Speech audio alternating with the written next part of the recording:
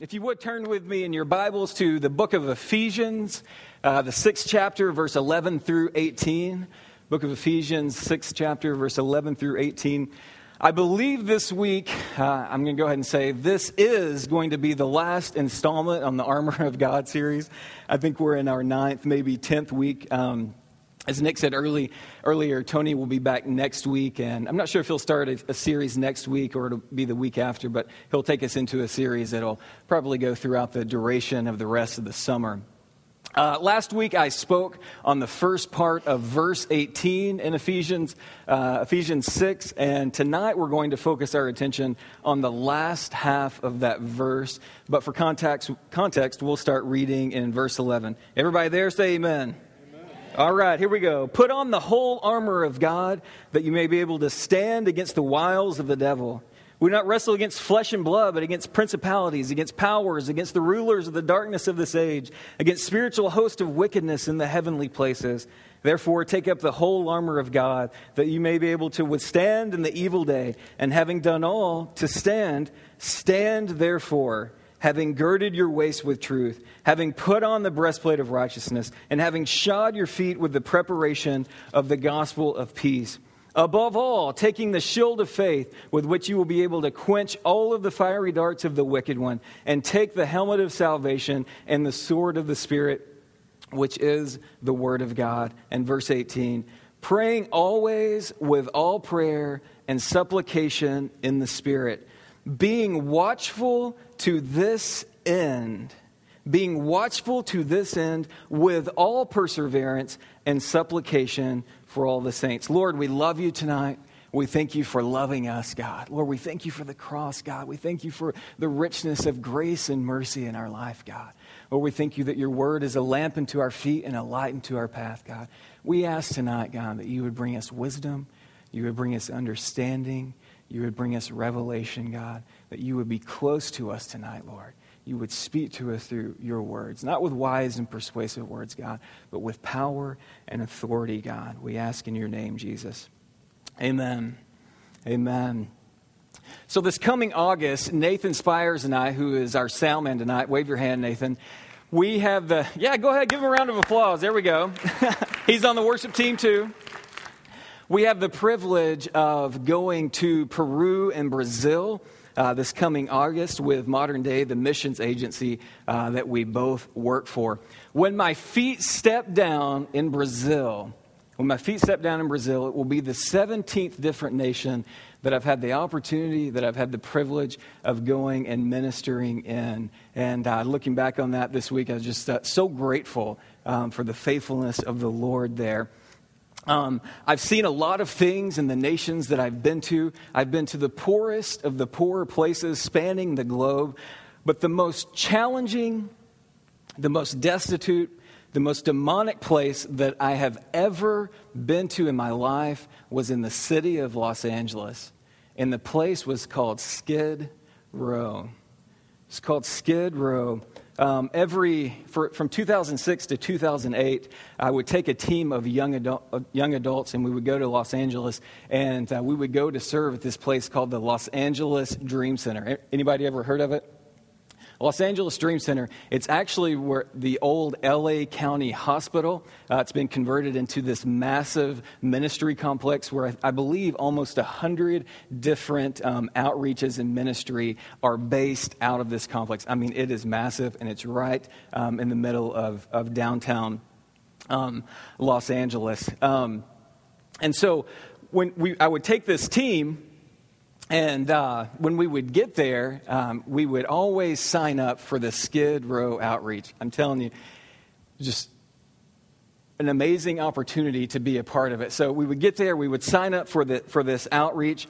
And when I say Skid Row, if you can imagine with me a city block, and on both sides of the street lined with homeless people, drug users, drug pushers, criminals, gangbangers, prostitutes, and all sorts of other characters. I'm telling you, it's like a scene right out of a movie. It is crazy. I think when we were down there, and we were down there three years in a row, there's somewhere between 500 and 1,000 just lining the streets. It's one of the wildest scenes I've ever been a part of. The place is really, really rough. I've never seen anything like it. I've also never feared for my life like when I was there, and I've never prayed harder than the times when I was on Skid Row. I remember we would pull up in our van, and you have to pull up really slowly in our van, and within a matter of minutes, I saw drug deals going down. I saw men and women shooting up with needles in places I can't mention here. I saw prostitutes, all kinds of different things, and this is just when we were pulling up in the van in a 5 or 10 minute time frame. When we would pull up, we would stop at one of the outreach houses down there at Skid Row. And as soon as we stopped, there were people would be gathering around us. They'd be cussing at us, heckling us. And then, of course, there would be the people at the guest house, the ministry house. They would be welcoming us in. When we would get there, we would set up our food lines. And then we'd set up our food lines. And then we'd begin to go out and talk with the people on the streets and try to minister to them the very, very best that we could. Those trips to Skid Row, maybe more than any nation that I've ever been to, has changed my life. That imagery I will never forget. I share that story with you tonight because what the Bible teaches us in verse 18 are principles that remind me of when I was down at Skid Row. Principles that, if not applied, could literally mean life or death. And not just in Skid Row, but in everyday life as well. And so what I've done tonight is I've titled this message, How to Stay Alive and Thrive. I don't typically title my messages or bring it up, but I thought it was fitting for this message. How to stay alive and thrive. Because what it seems like here, guys, is in this 6th chapter of Ephesians, Paul is walking us through the armor of God. And so he's outfitting us from head to toe with the armor of God.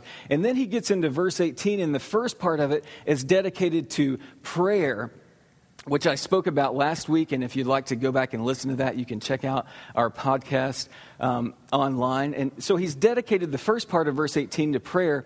And then the last part of it, it seems like Paul's saying, okay, you've got the armor of God on. You've been deepened in prayer through the first part of this verse. And then here's the last 3 nuggets I want to give you to win the daily battle against the enemy. The last 3 principles I want to show you for you to not just stay alive, but for you to thrive. How many of you want to thrive? You don't just want to stay alive, you want to thrive. That's all of us in here. We're in the right place. So these are the 3 principles. I want to start with number 1. You have to be on guard at every moment.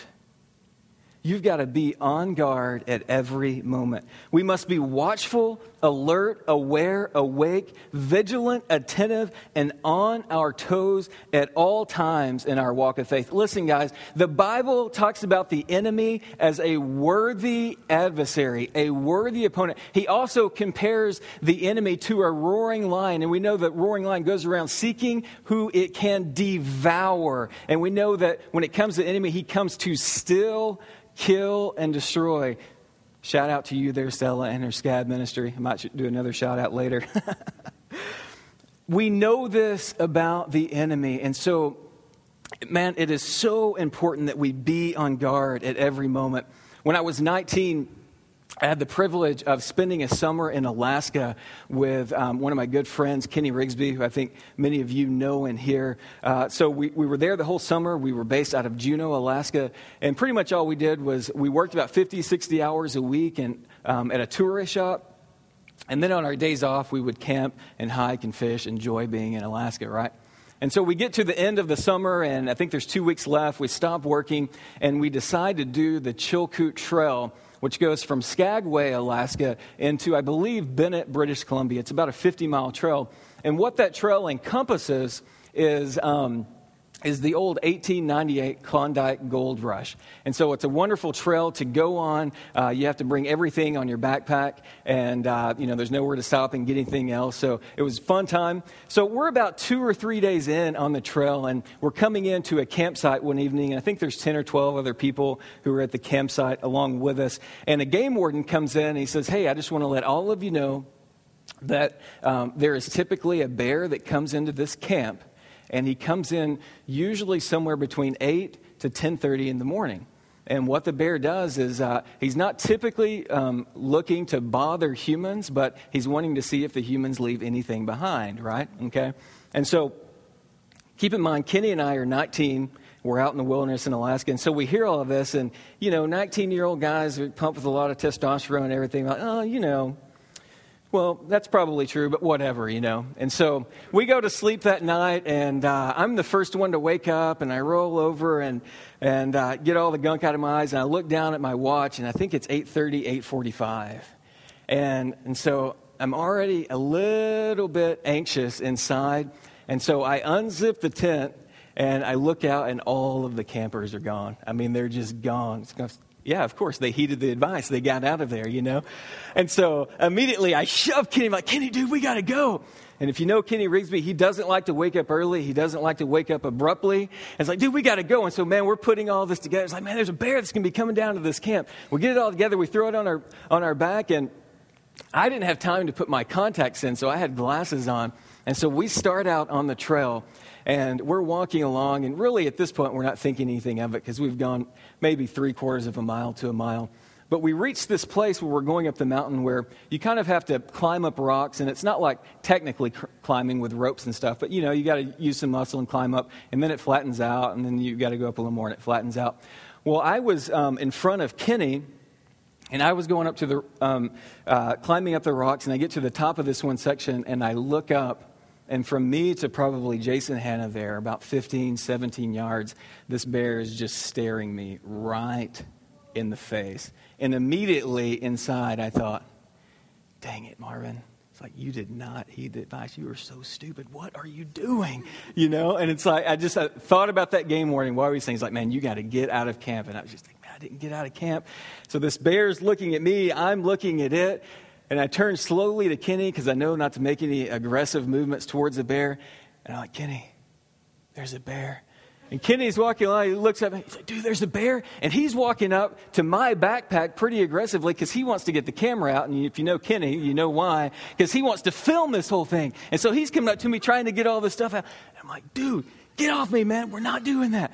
And it's like, just look at him. And so we both just look up and we stop and we look at the bear. And it's looking at us, and it seems like it's like an hour, But it's not. It was probably like 7 seconds. So eventually the bear goes off into the brush on the side of the trail.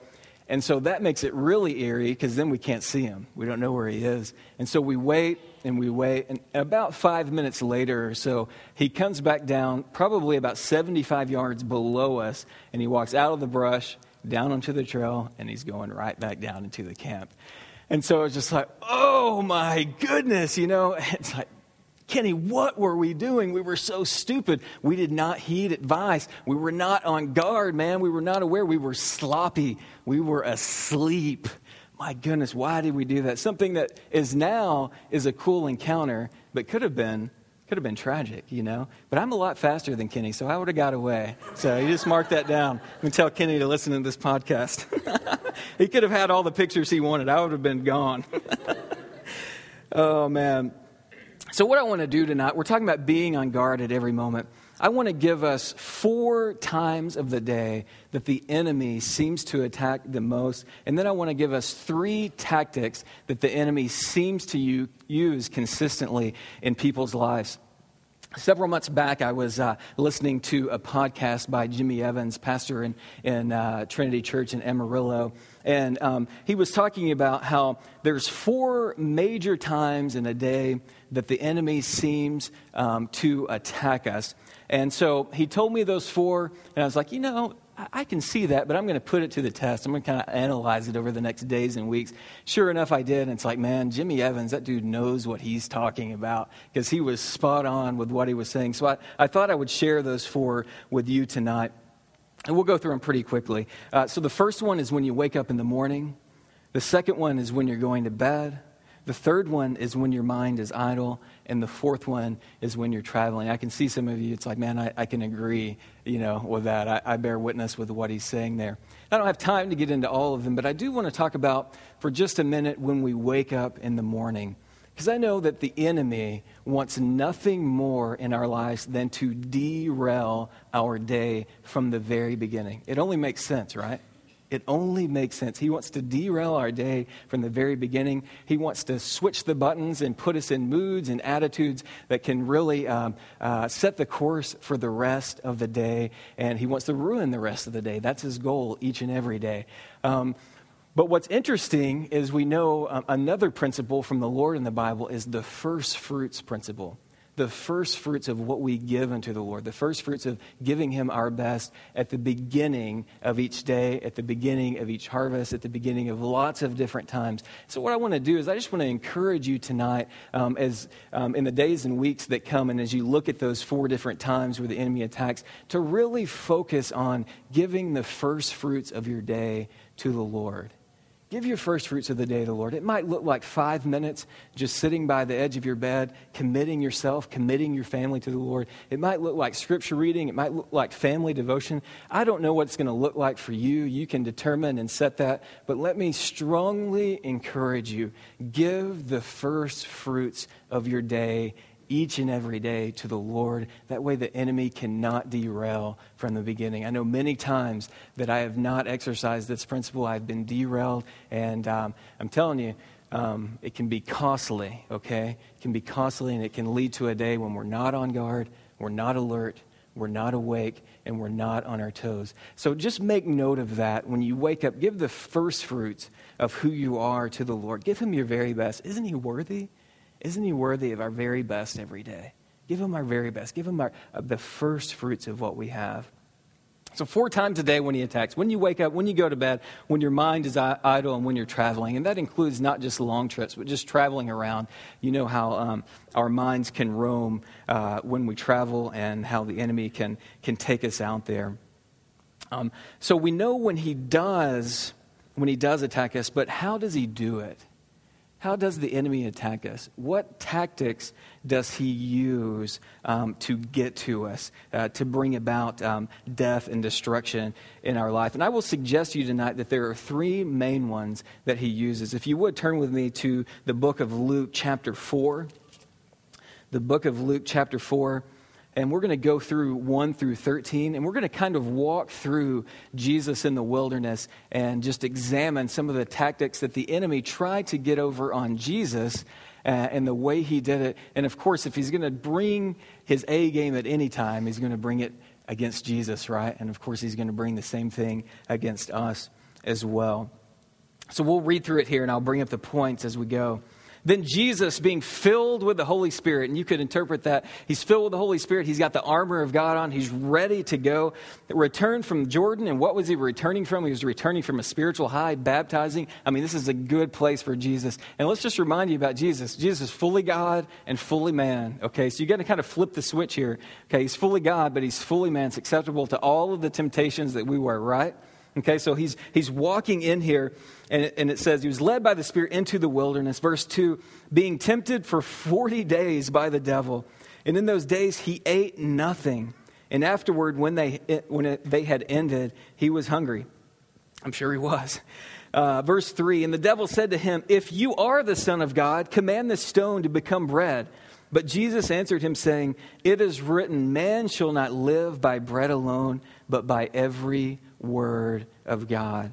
The first tactic I want to suggest that the enemy uses against us, like he did against Jesus here, is he will always come to you when you are weak and where you are weak. He will always come to you when you are weak and where you are weak. And we see what we just read there. That was, both of those are valid with where Jesus was right there. Not eaten for 40 days. He was hungry, the Bible says. And what does the enemy come with first? The temptation to fulfill himself on something that wasn't needed. And the Lord says, I don't live on bread alone, but by every word that comes from the mouth of the Lord. He comes to you when you're weak and where you're weak. Picking up in verse 5 here. Then the devil, taking him up on a high mountain, showed him all the kingdoms of the world in a moment of time. And the devil said to him, all this authority I will give you and their glory, for this had been delivered to me, and I give it to whomever I wish. Verse 7, therefore, if you worship before me, It will all be yours. And Jesus answered and said to him, get behind me, Satan, for it is written, you shall worship the Lord your God, and him only shall you serve. The second tactic that I would suggest to you that he uses is that he will make you question your identity of who you are in the Lord. He will make you question your identity of who you are in the Lord. Look at what he's doing here. It's almost comical. It's like he's going to take him up on a high mountain, show him the kingdoms of the world. Oh yeah, devil, I created all of this stuff. I created what you're showing me here. And the devil said, all this authority I will give to you. What authority? The authority that was given by my Father. I know everything about authority and their glory. Jesus said, this glory is for me. This isn't for you. This isn't something that comes from you. This is something that comes from me through the Father for me in the end. You can't give it to me right now, for this has been delivered to me, and I give it to whomever I wish. Therefore, if you will worship before me, Jesus knew no one's going to worship you. I'm not going to worship before you. People are going to bow down. Every knee will bow down to me. Every tongue will confess that I'm Lord. People are going to worship me.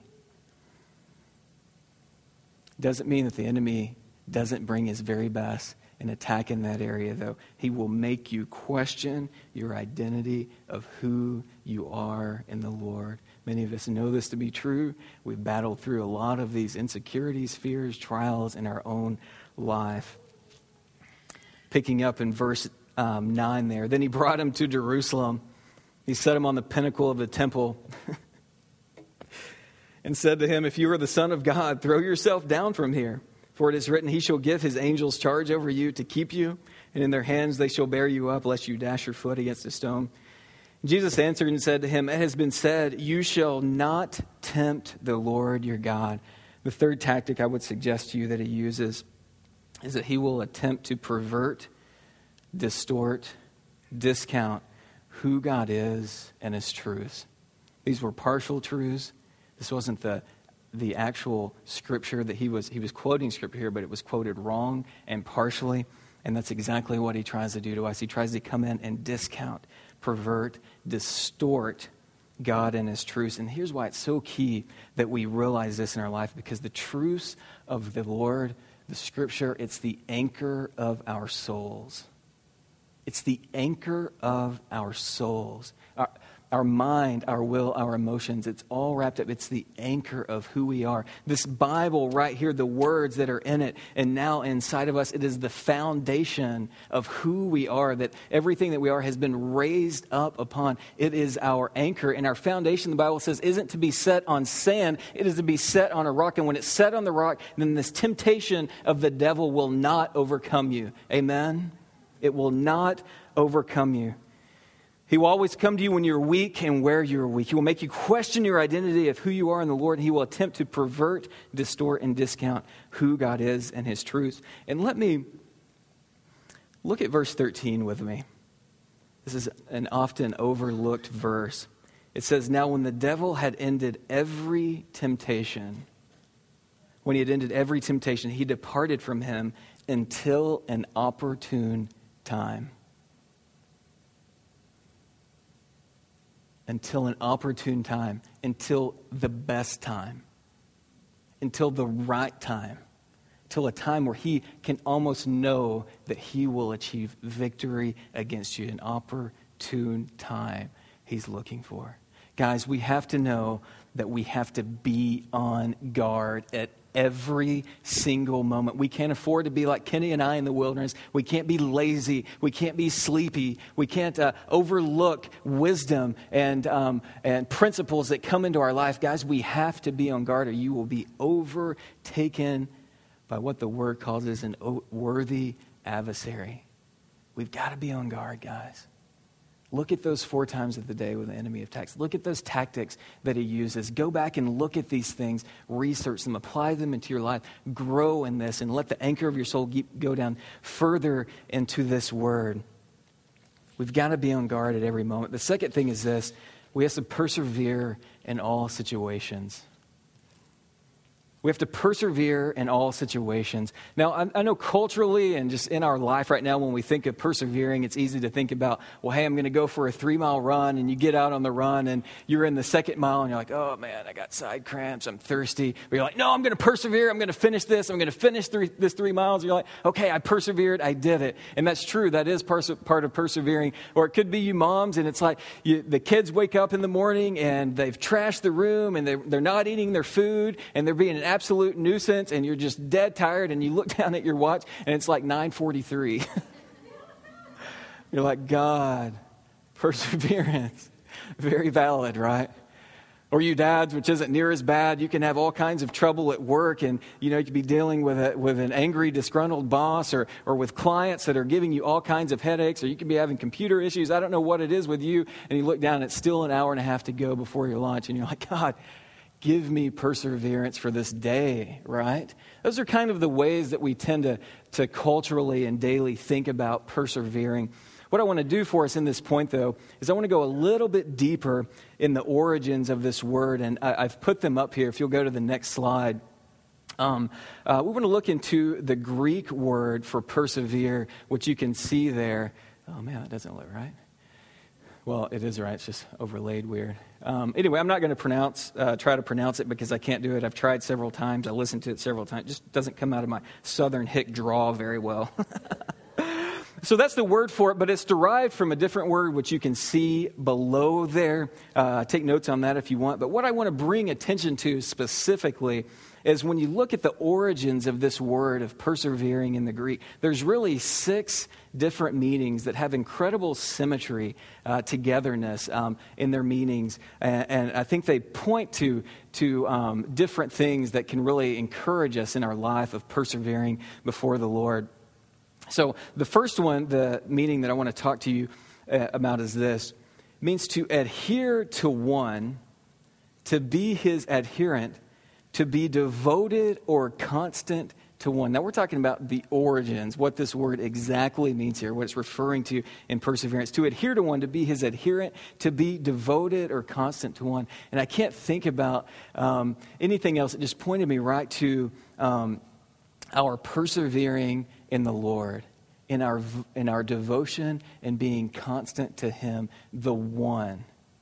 Not any other gods, not any other lords, not any other idols, but being voted to him as the one. And not just to him as the one, but also it made me think of, when it says to adhere to one, to be his adherent, to be devoted or constant at one, it made me think about our spouses, for those of us who are married. Being devoted to one. Persevering in your walk with the Lord. Persevering in your relationship with your spouse, okay? The second one I want to bring up to you is to be steadfastly attentive unto, to give unremitting care to a thing. To give unremitting care to a thing. And obviously, to me, this pointed directly to children. To give unremitting care to persevering as we raise our children.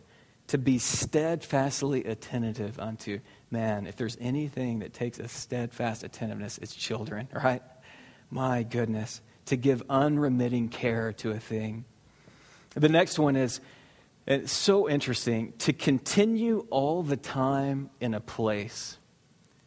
To continue all the time in a place. And this just directed me and made me think about being faithful to the work, to the job that the Lord has provided for you, to being faithful to the neighborhood or the community that the Lord has put you in, to being faithful to the church body that the Lord has directed you to or has put you in, to continue all the time in a place, to persevere in those arenas of our life. The fourth one is this, to persevere and not to faint. And I think this is more typically what we think of in our lives and culturally, to persevere and not to faint. And I immediately think about just our daily battles, that we would persevere and not faint in our daily battles. The fifth one is to show oneself courageous for. To show oneself courageous for. And I think about the courage that we must have, that we must utilize, we must harness in the middle of trials, in the middle of struggle, in the middle of wilderness, in the middle of difficult relationship situations, that we must be courageous. We must have courage as we persevere. And then the last one is this: to be in constant readiness for one. So interesting.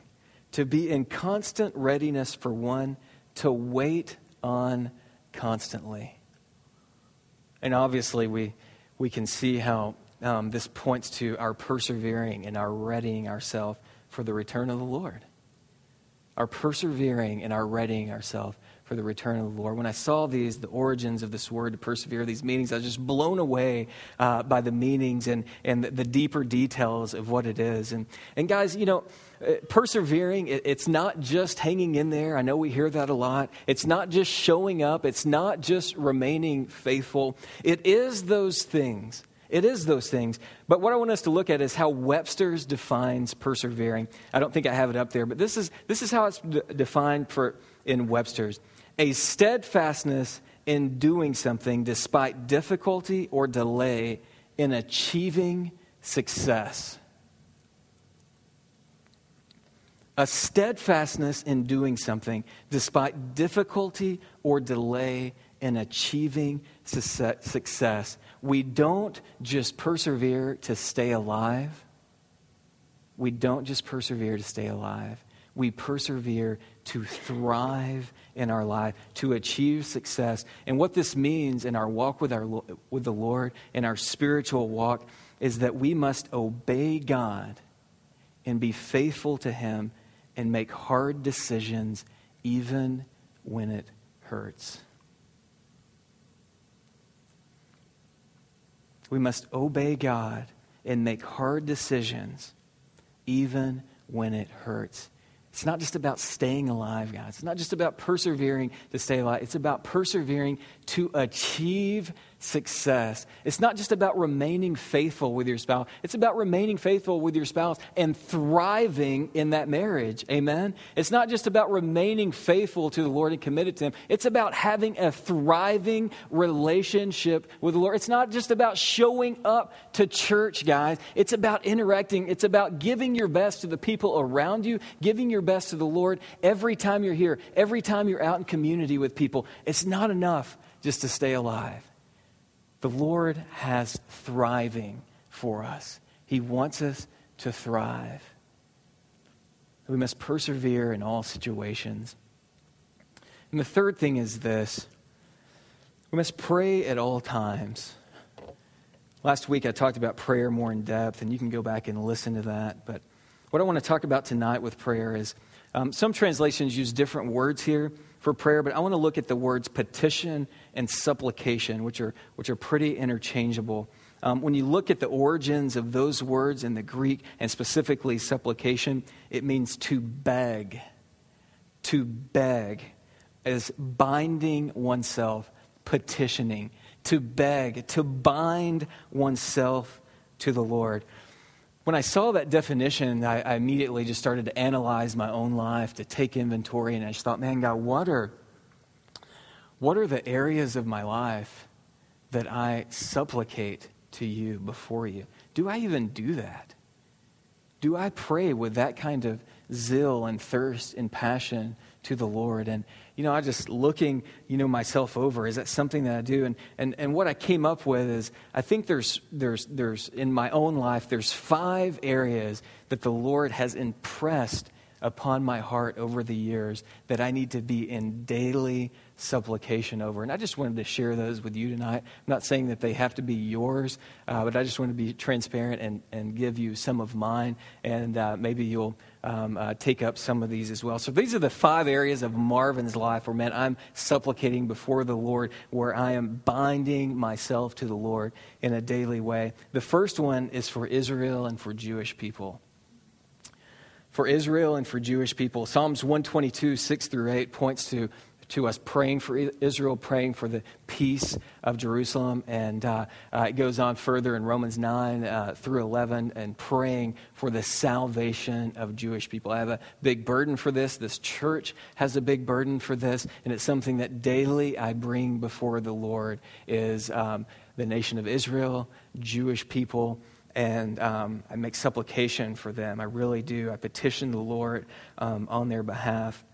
The second thing that I pray for daily is the harvest, the harvesters. Matthew 9:37 through 38 says that the harvest is plentiful, but the workers are few. So pray to the Lord of the harvest that he would send more workers into the field, okay? And so that's something that I do each and every day is I pray that the Lord would send more and more workers to the field. Guys, it's got to be a part of our prayers. What that's saying is the Lord not wish that anyone would perish, but that all would come to know him. And the way many come to know him is through the supplication, through the intense prayer of the saints. There would be a releasing, a calling, equipping, a sending of more and more people to go out to the highways and byways, to the marketplace, to the nations of the world to make Jesus famous, to advance his kingdom. Amen. It's something I'm putting before the Lord every day. The third thing I pray for is the orphan, the widow, the marginalized. James 1:27 talks about this, that the purest form of religion is taking care of the orphan and widow. Now, taking care isn't just going and hand taking care of them. It also means in praying for them, making supplication for them. And it's not just orphan and widow there. This is marginalized. This is the abused, neglected, hopeless. These are people who are being trafficked. These are people who are possibly in foster care or in shelter situations. These are people who are contemplating having abortions. These are people, these are parents who have terminally ill kids and they don't see a light at the end of the tunnel. This is all of that demographic.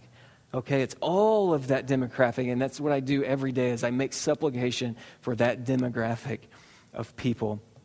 My fourth thing is my wife and kids. You think, well, yeah, that's an obvious one. You know, you pray for your wife and kids, and it's true, it is an obvious one. But I'm going to tell you guys, I don't just pray generally, just sweeping prayers for my wife and kids. That's not the way I pray for them. I pray that my wife would be filled with the Holy Spirit daily. I pray that she would yearn for the Word of God. I pray that she would find great contentment in the Lord. I pray that she would find fulfillment in who He is and what He's put her hands to. That her dreams and desires would come true in her life. I pray for my kids that they would have the heart, the mind, the attitude, the character of Christ. I claim them for His kingdom. I pray that His purposes and plans would prevail in their life, that I would be a better father to them. It's not just sweeping prayers. It's prayers with intentionality. It's prayers where I'm binding myself to the Lord, desperate for Him. Fifth thing that I pray for daily is I pray for Modern Day, the organization that I'm the director of. It's a missions sending agency. I pray for all the missionaries that are a part of the organization. And I pray for you guys. Pray for Soma. Pray for the strengthening of marriages at Soma. Pray for the unification of families at Soma. Praying that people, that you guys in your spiritual walk would be encouraged and strengthened. You would go further and deeper and harder in your relationship with the Lord. As a staff, we pray for you guys. The truth of God's Word would bring revelation to you. You would experience more and more victory, more and more hope, more and more faith, more and more life in every facet of your life. We pray for your jobs. We pray for your finances. We do it as a staff. I do it personally. We cover you guys in prayer. I hope that you know that. Not just to stay alive, but to thrive.